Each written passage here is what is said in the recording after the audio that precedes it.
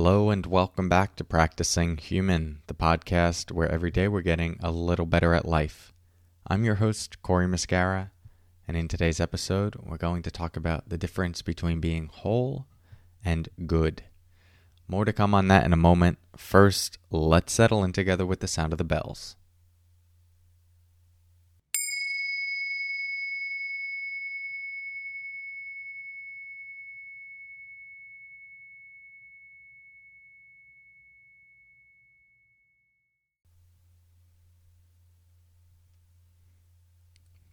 Okay.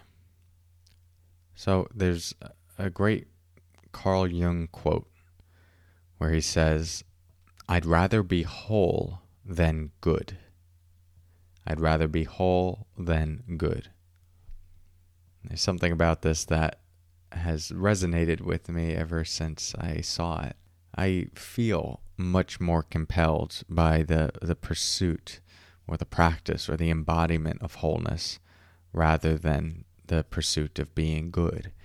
And it's not because I'm not interested in being good or cultivating goodness.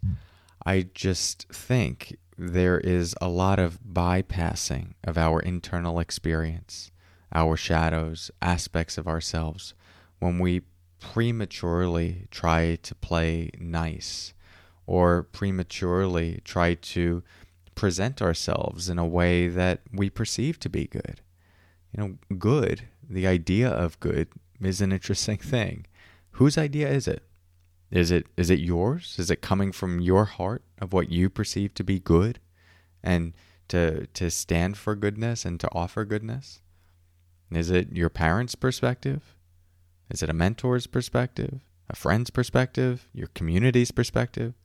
The global culture's perspective? Right? It can get really complicated, and most of our ideas of being good, whatever you make that to mean for yourself, do come from an early age. They're not really our own. It's not like it's inspired by this soft place in our heart that goes, oh yeah, I feel aligned with that. There's something about that feels true. Yes, we might develop that over time, but more often than not, it's some sort of narrative that we've adopted. And I see this time and time again in my practice, in my personal practice, but especially for my students, is that as they drop in and start cultivating an awareness of themselves, where they drop beneath some of the mental narrative, the mental activity of who they should be, what they should be thinking about, and they just make space, there's like another part of them that has their foot on the brake. It's like, oh, I can't think that, or oh, I can't feel this. Or even when speaking, it's like I have to present myself in a particular way. And at the same time, there's just a ton of internal tension. There's a lot of managing and trying to control and suppress that's been done for so long, you might not even realize you're doing it. And when that happens, that becomes a recipe for, well, at the very least, a lot of projection. We feel anger, but we have another part of us that says you shouldn't be angry, you need to be good. And so then when someone else expresses an emotion of anger, what do? Oh, that person's just they're so angry. You need to get control of yourself. You need to stop being so rude and erratic, right? This thing that we haven't made space for in our own system, we make the other person wrong for experiencing it and expressing it. But it doesn't have to do with them. It has to do with us in most cases, or let's say in a lot of cases. And it is true in a lot of cases, and this is true in most cases. If there's some sort of expression of a person, especially like a certain emotion that they're bringing up or a certain way of being that you just have a really strong resistance to, there's a good chance somewhere along the way you committed to never being like that, to never sharing that part of you, to not expressing that. You could check that for yourself. Just think about someone that you really don't want to be around, that you really don't like. What do they do? What do they express? And how do you feel about yourself in relationship to that quality or that way of being? Right? So this really becomes the foundation of projection. But it's why when we commit to being a certain way, or we prematurely try to put ourselves in some sort of category of being nice, being pleasant to be around, or being good, we can actually bypass and suppress a lot of other aspects of ourselves that are a true part of our humanness.